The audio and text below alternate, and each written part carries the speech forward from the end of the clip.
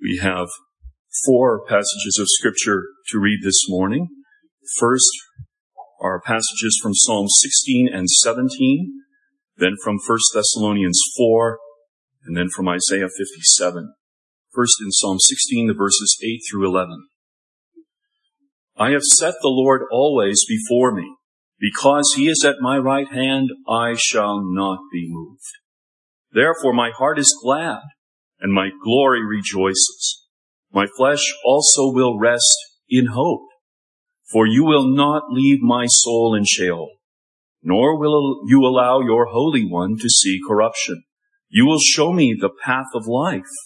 In your presence is fullness of joy. At your right hand are pleasures forevermore. And then in Psalm 17, verse 15, as for me, I will see your face in righteousness. I shall be satisfied when I awake in your likeness. And now in 1 Thessalonians 4, verses 13 through 18. 1 Thessalonians 4, 13 through 18. I begin to read in verse 13 of chapter 4, 1 Thessalonians. But I do not want you to be ignorant, brethren, concerning those who have fallen asleep, lest you sorrow as others who have no hope. For if we believe that Jesus died and rose again, even so God will bring with him those who sleep in Jesus.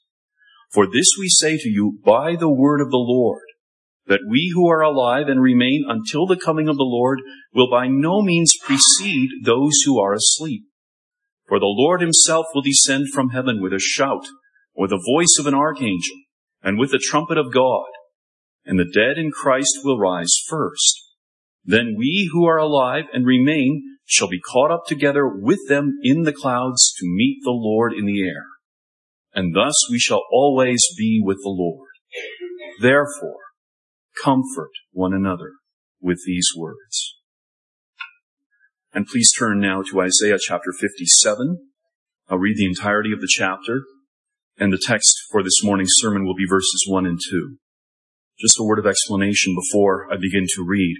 I'm reading the entire chapter because there are beautiful gospel jewels displayed here, but they are displayed against a dark backdrop of the sin of the nation of Israel. And God equates idolatry with adultery, with someone who's been unfaithful in a marriage, to help us to understand this is God's perspective on the sin of the people. And there are beautiful and lovely things for us here in the midst of this dark chapter. Hear the word of God in Isaiah 57 at verse 1. The righteous perishes, and no man takes it to heart. Merciful men are taken away, while no one considers that the righteous is taken away from evil. He shall enter into peace. They shall rest in their beds, each one walking in his uprightness. But come here, you sons of the sorceress, you offspring of the adulterer and the harlot. Whom do you ridicule? Against whom do you make a wide mouth and stick out the tongue? Are you not children of transgression, offspring of falsehood, inflaming yourselves with gods under every green tree, slaying the children in the valleys, under the clefts of the rocks? Among the smooth stones of the stream is your portion. They are your lot. Even to them you have poured a drink offering. You have offered a grain offering. Should I receive comfort in these? On a lofty and high mountain you have set your bed. Even there you went up to offer sacrifice. Also behind the doors and their posts you have set up your remembrance. For you have uncovered yourself to those other than me, and have gone up to them. You have enlarged your bed and made a covenant with them. You have loved their bed, where you saw their nudity. You went to the king with ointment, and increased your perfumes. You sent your messengers far off, and even descended to Sheol. You are wearied in the length of your way. Yet you did not say, there is no hope. You have found the life of your hand. Therefore you were not grieved. And of whom have you been afraid or feared, that you have lied and not remembered me, nor taken it to your heart? Is it not because I held my peace from of old that you do not fear me? I will declare your righteousness and your works, for they will not profit you. When you cry out, let your collection of idols deliver you. But the wind will carry them away. A breath will take them. But he who puts his trust in me shall possess the land and shall inherit my holy mountain. And one shall say, heap it up, prepare the way, take the stumbling block out of the way of my people. For thus says the high and lofty one who inhabits eternity, whose name is holy. I dwell in the high and holy place, with him who has a contrite and humble spirit, to revive the spirit of the humble, and to revive the heart of the contrite ones. For I will not contend forever, nor will I always be angry. For the spirit would fail before me, and the souls which I have made. For the iniquity of his covetousness I was angry and struck him. I hid and was angry, and he went on backsliding in the way of his heart. I have seen his ways, and will heal him. I will also lead him and restore comforts to him and to his mourners. I create the fruit of the lips. Peace, peace to him who is far off and to him who is near, says the Lord. And I will heal him. But the wicked are like the troubled sea when it cannot rest, whose waters cast up mire and dirt. There is no peace, says my God, for the wicked. Our confessions help us as we are confronted by death. And so I'm going to read in the Heidelberg Catechism, question and answer 1 and question and answer 45. Question 1 asks, what is your only comfort in life and death? That I am not my own, but belong body and soul in life and in death to my faithful Savior, Jesus Christ. He has fully paid for all my sins with his precious blood and has delivered me from the tyranny of the devil. He also watches over me in such a way that not a hair can fall from my head without the will of my Father in heaven. In fact, all things must work together for my salvation. Because I belong to him, Christ, by his Holy Spirit, also assures me of eternal life and makes me wholeheartedly willing and ready from now on to live for him. And question 45 asks, how does Christ's resurrection benefit us? First, by his resurrection, he has overcome death so that he might make us share in the righteousness he obtained for us by his death. Second, by his power, we too are already raised to a new life. Third, Christ's resurrection is a sure pledge to us of our blessed resurrection. May the Lord minister comfort through these readings for his glory and your good. Dear congregation, have you ever considered how little we would know about death if we didn't have God's Word? Even in our day, when people often go to hospitals or old age homes and they die there, still all of us, young and old, are confronted by the reality of death. Even if you have never seen another person die or been present when that happened, you may have been impacted by death. Children, maybe some of your grandparents died even before you were born or when you were very young. You know that there should be 4 of them, 4 grandparents, 2 from your mom's side of the family and 2 from your dad's side of the family. So if you have less than 4 grandparents who are alive now, it means that 1 or more of them has died. 2 of my grandparents died before I was born. I have a vague memory of my grandfather's voice. He died when I was either 3 or 4. And my grandmother died during my early teen years. A sermon about death is most relevant because if Jesus doesn't return within the next 100 years or so, all of us will be dead. We all, you and I, will die. In the providence of God, 3 of our members have died in a very short period of time.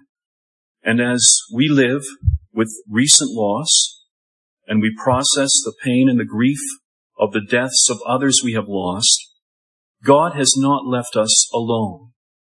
He's given us His Word as we deal with the loss of loved ones and the certainty of our own deaths. God's words about death are helpful when we think about the death of Christians. Yes, Jesus came and He took the sting out of death. No longer is death a punishment for sin. Now, for all who believe in Jesus, death is a passage to eternal glory. All these things are true, and praise God it is so. And they are reasons for comfort. But still it is true that Christians die. Sometimes death comes slowly. Sometimes the process of dying robs a person of dignity. Then he dies. She dies. He is gone, and you remain. And it hurts. And you grieve.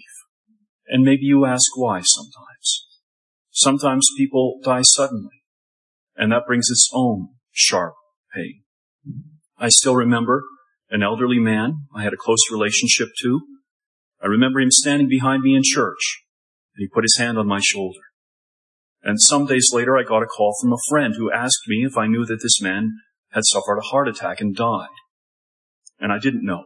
And I remember what a shock and a pain it was. Dear ones, my thought in telling about my experiences and my purpose is to say that you have your own experiences and sorrows, and they matter. They matter to God, and they matter to me, and they matter to us all. And this is the place where we can hear each other. We can listen, and we can show that we care in a way that the best of worldly people cannot do. Society offers no help. Unbelievers in the world cover their fear of death with laughter and breezy or crude language. I will never forget a college class in philosophy that I took, and there was a woman who had been raised in the church, and she left the church, and she expressed her worry that she would die and go to hell, as she heard when she was younger. And many people in the class laughed. Literature is no help. Think of the poem, well-known poem, In Flanders Fields, where we read, "We are the dead. Short days ago we lived, felt dawn, saw a sunset glow, loved and were loved, and now we lie in Flanders Fields. Take up our quarrel with the foe. To you from failing hands we throw the torch. Be yours to hold it high. If ye break faith with us who die, we shall not sleep, though poppies grow in Flanders Fields." That's a familiar poem. But did you know there was a poem immediately after it in the collection of John McCrae's writings called The Anxious Dead? And the author asks the guns to let the dead know that the living will fight on, that they will win the battle and finish the work and the war that the dead have started. But that isn't God's word, and it doesn't help. There are false teachings about death in society. There are popular sayings about the dead turning over in their graves, or Peter at the pearly gates deciding whether people can or cannot enter heaven. That is not what Jesus meant when He gave the keys of the kingdom to the apostles. We've received better and true teaching, that the keys of the kingdom are the preaching of the Word of God and the proper lawful exercise of church discipline. There is so much false hope in this world. The words, "He is in a better place," can be said. And Christians can and do comfort one another with this truth. But it's possible that unbelievers say it about unbelievers for no reason other than they prefer to think of the dead as going to a happier place, with no reference to Jesus, the way into heaven, and with no reference to the holiness without which no one will see the Lord. Yet in their moments of honesty, all kinds of people need to deal with the reality and the certainty and the inevitability of death. Bertrand Russell was a famous 20th century philosopher, and a very wicked man, and an atheist who said, "Brief and powerless is man's life. On him and all his race the slow, sure doom falls, pitiless and dark." That is the best people without God can do. Dear ones, God doesn't tell us everything we want to know. But in His Word, He tells us everything we need to know. This is also true as we consider the death of God's people. And so the text before us this morning is Isaiah 57, 1 and 2. And there we read, "The righteous perishes, and no man takes it to heart. Merciful men are taken away, while no one considers that the righteous is taken away from evil. He shall enter into peace. They shall rest in their beds, each one walking in his uprightness." And so I ask you to consider God's Word with me under the theme, God speaks through the death of the righteous. And we'll consider two main thoughts here. First, the text gives us reason to rejoice for the dead. And secondly, the text gives us reason to mourn the survivors. Before we get into the text, let's consider Isaiah's time. It will help us to understand so much better as to what was going on. Isaiah was a prophet who lived in Judah, the small southern kingdom. He had a long ministry, roughly 700 years before the birth of Jesus Christ. And during his ministry, Assyria came and took the 10 northern tribes into captivity. Jerusalem was surrounded by the Assyrians at one time, but they did not capture the city. An angel of the Lord killed 185,000 Assyrians in one night. Though Israel, the northern tribe, was taken and Judah remained, Judah was a largely wicked, godless society by that time. A majority of the people were religious because it was part of their culture, not because they feared the Lord. In verse 3, immediately after the text, God speaks of them as sons of the sorceress, and He condemns them for their idolatry. They are like a spouse in a marriage who has broken the marriage and gone to other lovers. And in verse 5, the Lord accuses them of killing their children and sacrificing them to idols. Remember that human sacrifice is an abomination to God. Boys and girls, abomination means that child sacrifice is a sin that God hates very much. And so as we think about Israelite society in the times of Isaiah, there are very few righteous people in that culture, very few who serve the Lord, and they are dying. The godly are dying off, and no one is paying attention. That's the background to this text. There's one last thing that we should see before we get to the text. Not only the text, but its background is most relevant to us. Isn't it true that we live in an apostate society? Or I should say in a society that has turned from the Lord, turned its back on God and His Word. Unlike Israel, Christianity is not even part of Canadian culture. If a suitable one-syllable word could be found to replace God in the national anthem, how many people would notice? How many people would complain? We at Cornerstone URC in Edmonton are ignored by our country. Society has its use for the church when there's an election and a place for polling stations is needed, or when there's a blood drive and a location is needed, or when there's an emergency of some kind. This past Wednesday, our city council made it clear that it wants faith-based organizations to help the homeless, to keep on doing that work, but they don't want them to read the Bible or engage in religious activities that might distress some people because of negative past experiences. Our society is full of idols and idol worshipers. When a person stops giving God glory and worshiping Him, he or she immediately becomes an idolater. When God is not glorified, marriage, property, and life are not respected. Isn't that a picture of our society today? This look at the context of the text ought to make us cry out to God for our country.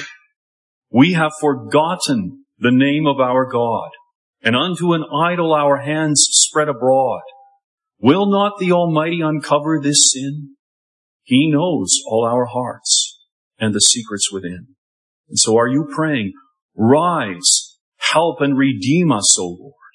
From Isaiah 57, 1 and 2, we'll consider how God speaks to an apostate culture through the death of the righteous. And firstly, we notice that the text calls us to rejoice for the dead. Who are the people who have died? The first part of the verse tells us the righteous perishes. It's very important for us to see that God is describing people who are in relationship with Himself. The word righteous is found 248 times in the Bible. And it's one of those words like goodness that we need to know what it means. And so righteous means conformity to God's law. God describes righteousness as the opposite of wickedness. I can give you some references and you can write them down for further study or confirmation. First, Deuteronomy 25:1 says that judges must justify the righteous and condemn the wicked. So the judge in this case sees a man who is living according to God's law, and he declares that person to be righteous. We're not talking about the way of salvation here, much less salvation by works. Rather, we're talking about a person who's living a moral life, who's not guilty of a particular crime with which he's been charged. And Psalm 1 verse 6 makes a clear contrast between the righteous and the wicked or ungodly. For the Lord knows the way of the righteous, but the way of the ungodly shall perish. Even the Old Testament is clear that none of us can save ourselves by our righteousness. We are imperfect, sinful people before a God who is perfect, holy, and righteous. God always does what is right, what is according to His law, but we never do anything that is right and pure, that flows from our fallen human nature. By nature, all our righteousnesses are like filthy rags. That's what Isaiah 64:6 says. That's a good reference to remember when you talk to people about their need for salvation. By nature, all our righteousnesses are like filthy rags. But God has provided a solution to our horrible lack of righteousness. And we read of it very simply in Isaiah 54:17, where the Lord says, "Their righteousness is from me, says the Lord." Their righteousness is from me. All this to say, the Old Testament saints depended on God alone for their right standing before Him. They knew that they could not live according to God's law. God never intended that we earn our salvation by keeping His law. He gave His law to keep us from sin and harming ourselves and others. By living according to His law, the righteous live in thankfulness and obedience, and they bring glory to God's name by doing so. Saving righteousness comes from God alone, through faith alone, in Christ alone. The Old Testament saints, these righteous who are perishing or dying, were saved in the same way as we are. To be sure, they knew less than we do, but they were saved by the same Savior. As we consider who are dying, we see that not only are they described as righteous, but they have a special relationship to God. We read, "Merciful men are taken away." Merciful men are taken away. Here we have a special Hebrew word that describes actions and commitment based on a covenant relationship. This word has been translated as loyal love, unfailing love, kindness, and devotion. Since Isaiah speaks of people who are righteous because of their connection to God by faith, we should see these people as objects of God's covenantal love and mercy. God has made a covenant with them, not just when they believed, but when they were conceived. He promised to be their God and to work in them so that they would truly be His people. These men and women, boys and girls of the covenant, began to learn that they had no righteousness of their own. They learned that they were sinners, and they learned that the God who came with the promise of the covenant called them to come to Him, to trust in Him for salvation. And it was only after they came and trusted in this God of the covenant that they realized that He was at work in them all the while. He gave each of them a new heart. He wrote His law in that new heart. And He worked so that he was their God and they were his people. These are the people that Isaiah is describing, congregation. They share in God's righteousness, and they know God's covenantal love and faithfulness. To be sure, being objects of God's mercy will result in more and more being merciful to others. Merciful people necessarily will extend mercy and love, kindness and compassion to others. Such people do their utmost to be loyal and to keep their promises. This is glorifying to God, and it will profoundly impact the lives of others for good as a gospel witness. God's people live and they die. The righteous perishes, and merciful men are taken away. In some paraphrases, it's described as the wicked are murdering the righteous. But that's not the meaning of the text. There's no evidence for that here. The righteous are not being murdered, nor are they particularly being targeted in distinction from others. When Isaiah says that the righteous perish, his meaning is that the death of the righteous in some ways looks the same as that of the wicked. They all perish. It means their physical lives come to an end. The just man perishes, and the merciful man is taken away. Notice, please, the language that God uses to describe death here. The righteous are gathered by God. In one sense, there's no such thing as death, and it doesn't have a cold hand. If we look at the events of the text, they are clear to God and they are described from God's perspective. Though the righteous perish, though their bodies die in war or through disease or accidents or old age, they perish in the time and in the manner that God has decreed.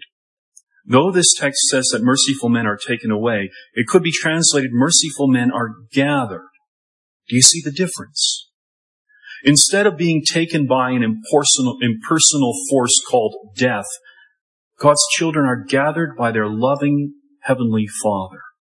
As God told Josiah in 2 Kings 22:20, I will gather you to your fathers, and you shall be gathered to your grave in peace. Let me give you a historical example that might make this clearer.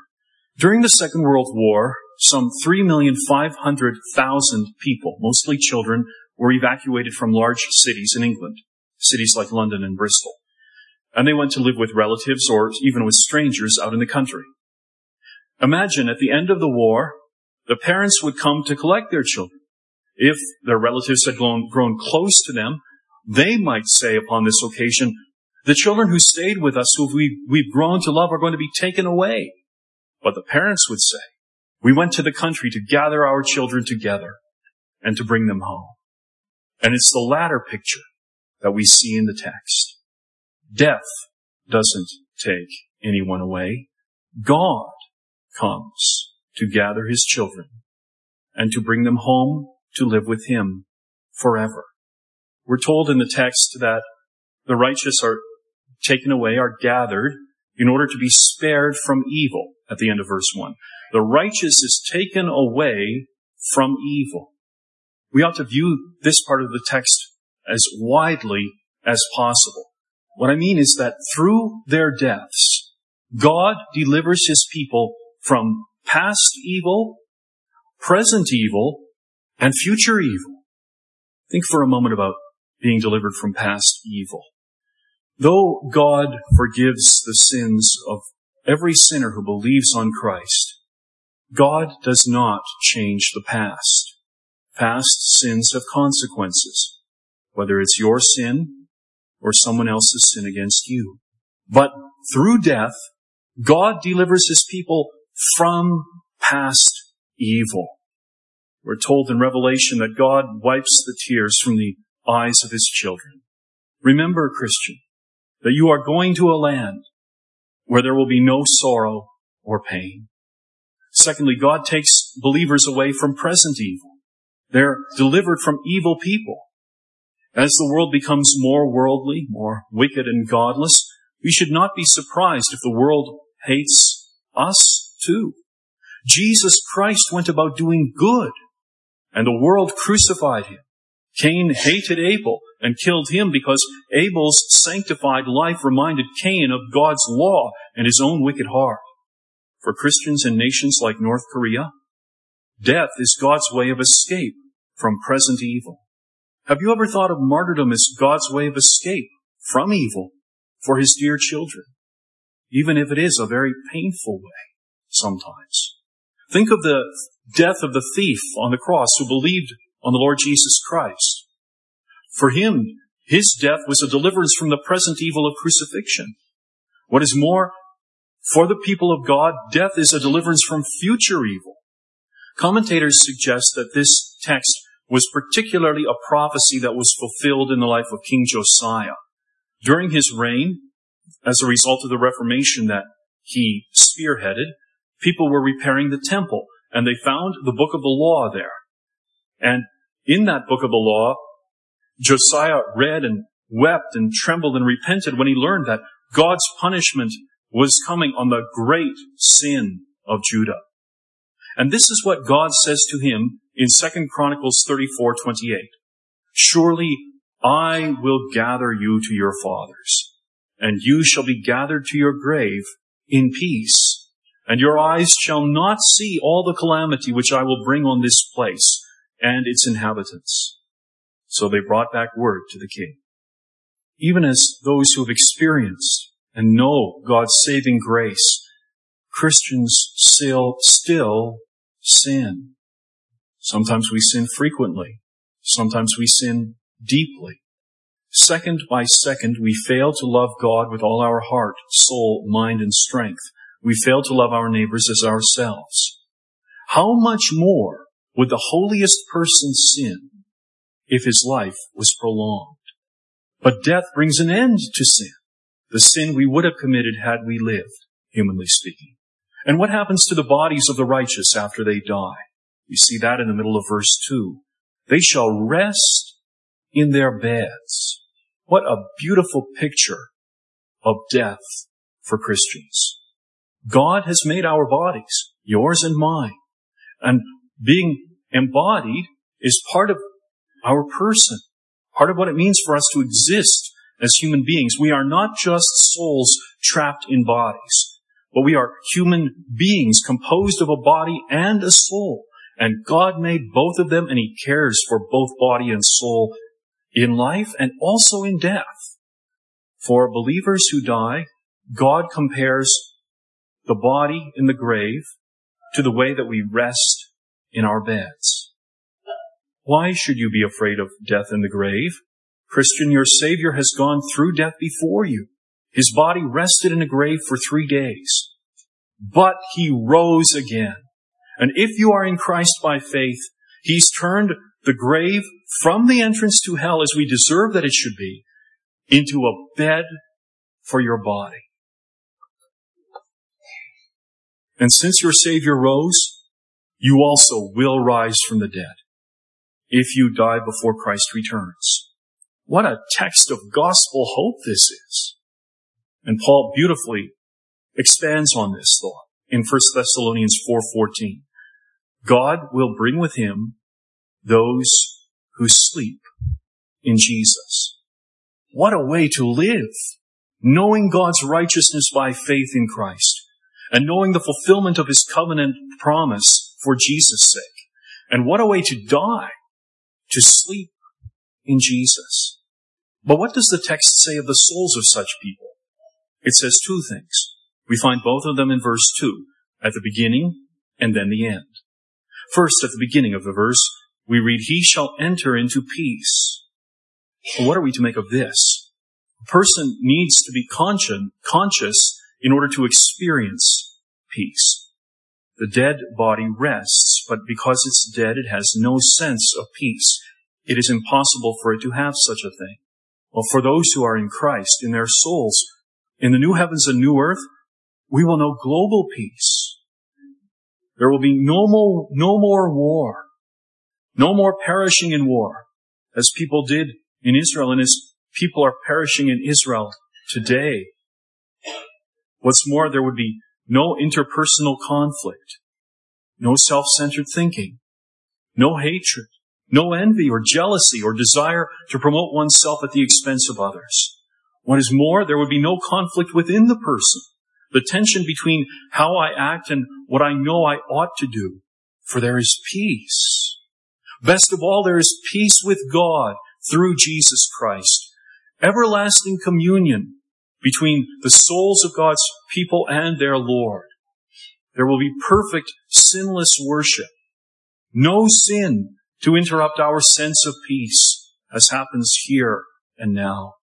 This will not be a time of lethargy or nirvana, as false religions teach. We will still exist as individuals, and we will have unending joy and energy to serve God. It is life to the fullest, unbounded joy in God's service, for we shall enter into peace. And notice what we have in the rest of verse 2. They shall rest in their beds, each one walking in his uprightness. If you're confused by that, I empathize with you.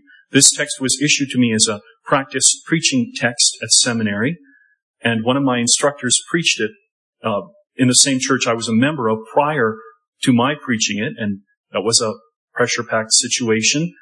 And as a result, I misinterpreted the text, but I hope I won't do that now, because I've learned that what's going on here is as their bodies rest in their graves, just as a person rests in his bed, believers are living upright lives at the same time. And we're right to ask, how can this be?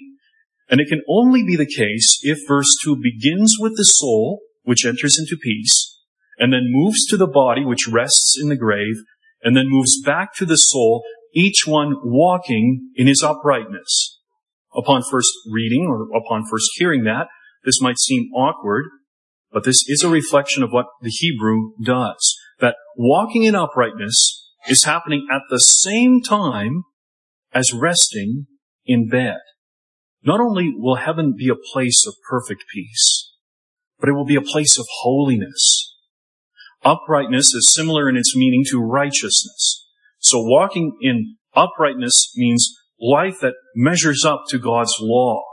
I still remember how encouraged I was when I heard a brother say some years ago how he was longing for heaven, where he wouldn't sin, where he wouldn't struggle with sin anymore. That's a negative way of describing the positive truth of walking in uprightness, living for God's glory, with no sin to mar your life, living for the holiness that you longed for on earth. And here's another place for self-examination, congregation. Only those who long to live uprightly now will live uprightly hereafter. Those who long for holiness and who strive for holiness as they depend on God's grace, this text is about them. Yes, Christians fall. We backslide. But sin isn't natural for Christians. God lifts us up. He takes us out of our sin. He gives us more and more power to strive for holiness. And so you must know that if you would live in evil more like the devil now, and there are evil and devilish things in your heart and in your mind, and you encourage those thoughts, and if you don't change, and if God doesn't change you, you will not live like a saint after you die. You will go to live with the devil forever. Which is true of you, dear ones? Is God at work in your heart? Do you want to live a holy life for His glory? Or are you living for yourself, focusing on this world, dominated by sin and evil? We've considered why we should rejoice for the dead who die in the Lord. And secondly, and much more briefly, I ask you to consider with me that we should mourn for the living. And I'll read verse 1 of the text again. The righteous perishes, and no man takes it to heart. Merciful men are taken away, while no one considers that the righteous is taken away from evil. The righteous are dying, and the wicked survive them. They keep on living. And there are two broad reasons in the text why it's right for us to mourn for the wicked who live, and not for the dead who die in the Lord. The first of these reasons is the response of the wicked to the death of the righteous. And secondly, the consequences for the wicked upon the death of the righteous. So the first reason for mourning is that the way that the wicked respond to the death of the righteous. And so what happens when the righteous die? The text tells us no man takes it to heart. And here the Hebrew gives us the idea of setting this, or establishing something in the heart. Perhaps the best way to make this clearer would be for you to think of a scientist examining a specimen of some kind under a microscope. He or she doesn't walk around or take the microscope and the specimen for a bike ride while he or she is doing the work. There has to be proper lighting. This needs the microscope and the specimen under the slide needs to be in a stationary position, in a safe position. And so the idea here is that death, like that specimen, the death of the righteous needs to be placed before the mind's eye, the soul's imagination, for examination. And so what's happening on the part of the wicked is there is a failure to consider, to ponder, and to think about the death of the righteous. What a wicked thing sin is. Through death, God calls all people to prepare to stand before Him, to seek salvation with Him. But sin has so impacted the minds of people that they don't follow God's logic. They don't make the connections that they should. It's possible to react in two ways to the reality of the death of the righteous. And that is the first is in the way of rebellion to God's message. That there are people who would rather sin and enjoy their sin and be blatant about their sin and who don't want to think about death. They think other people will die, but not them. And then there's the path of indifference, not living in open rebellion, perhaps even attending church, not living in open sin. But could it be that there's anyone here who has not turned from your sin to seek the Lord, and you don't have a righteous standing before God? Friend, are you responding in one of these two ways, rebellion or indifference? Not only does God speak through the preaching of His Word, but He's also spoken with unmistakable clarity to us through the deaths of 3 of His people. He says, life is short. Death is certain. The afterlife is eternal. Prepare. We should mourn for the wicked who continue to live because of the way that they respond to the death of the righteous. But we should also mourn because of the consequences that the death of the righteous has for such a person. And if you are such a person, the death of one righteous person means that there's one less such person to show you mercy in a world of cruel and merciless people. There's one less upright person in life and business. One less person who can be depended on, who will keep His promises, who will do what is right and fair. She will not take advantage of the wicked. And so there's a clear application for us as we live here and now. If your Christianity stops at your workplace door, and it doesn't characterize who you are and what you do, your faith doesn't have works, and it's dead, being alone. Let none of us give the world cause to say that we were a hypocrite. We should mourn for the wicked when the righteous die, because one restraint of sin is taken away.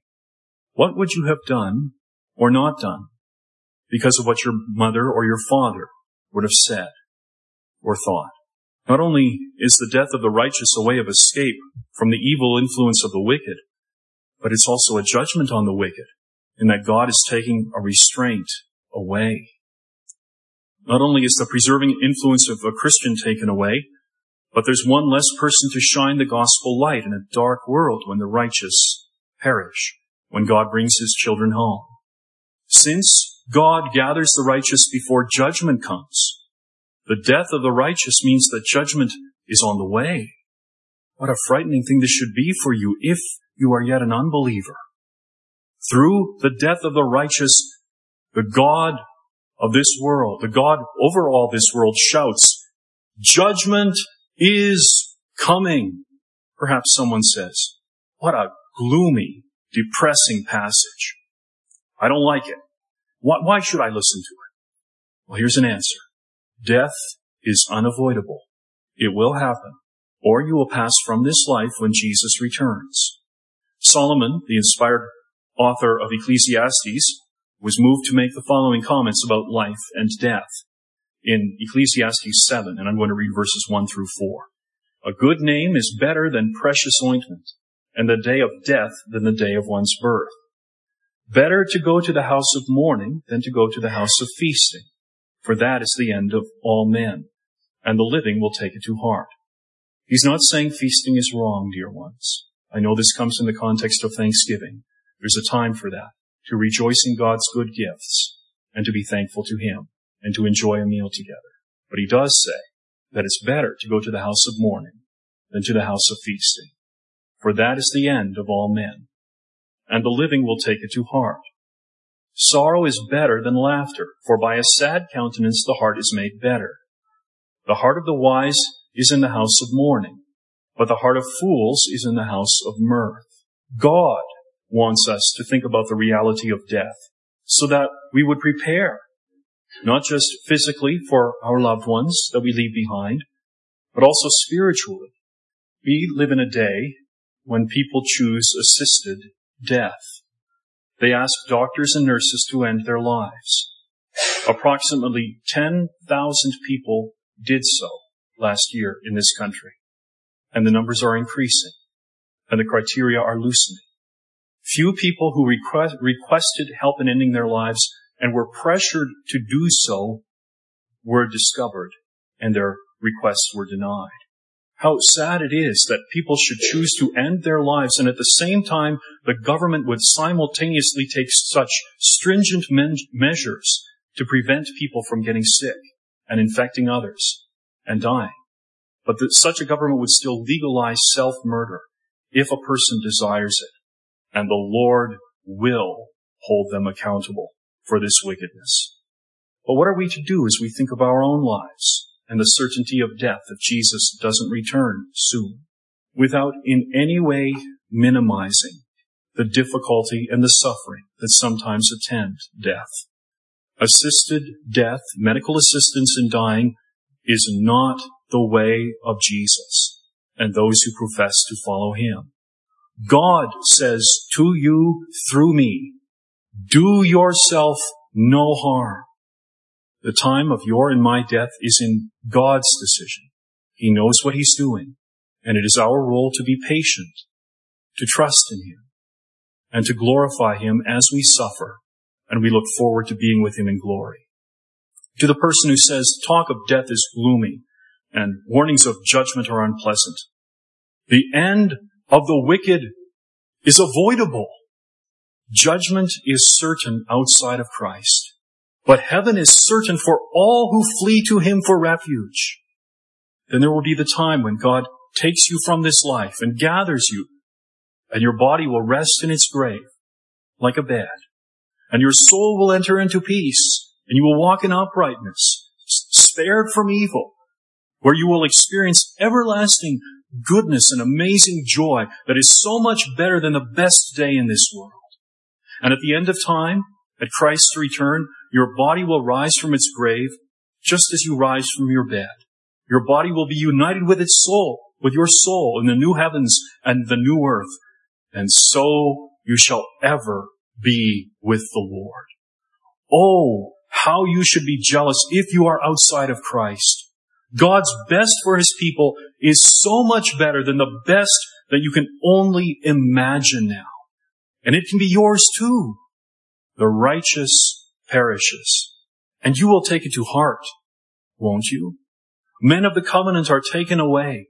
You will consider that the righteous is taken away from evil, won't you? Oh, that you would believe on the Lord Jesus Christ and repent of your sin, so that when you die, our text will be true of you. You shall enter into peace. We shall rest in our beds, each one walking in his uprightness. Dear brothers and sisters in the Lord, what an incentive this text gives us to live well. Righteous people don't identify themselves as such, but they do care about keeping God's law for His glory and for gospel witness. Will others identify us as righteous based on the way that we sought to live? Will you take heart from the words of our text, timid one? Are you afraid of death? It is understandable, but this fear can and should be conquered. God will take care of your body when you die. Your soul will go to be with the Lord just after you breathe your last. And God will unite your body and soul at the end of time. Why then should you be afraid? In view of what we have learned about death, what reason to live well and what reason to die well, looking to Jesus all the while. Comfort one another with these words. Comfort a brother or sister in need with these words. Amen.